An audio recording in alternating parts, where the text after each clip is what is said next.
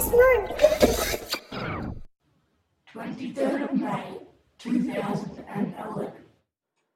On the 23rd of May 2011, Scouts had a great night.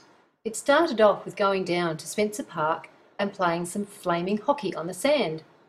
Flaming hockey consists of two teams who use sticks to hit a ball of cloth that was soaked in diesel into their goal.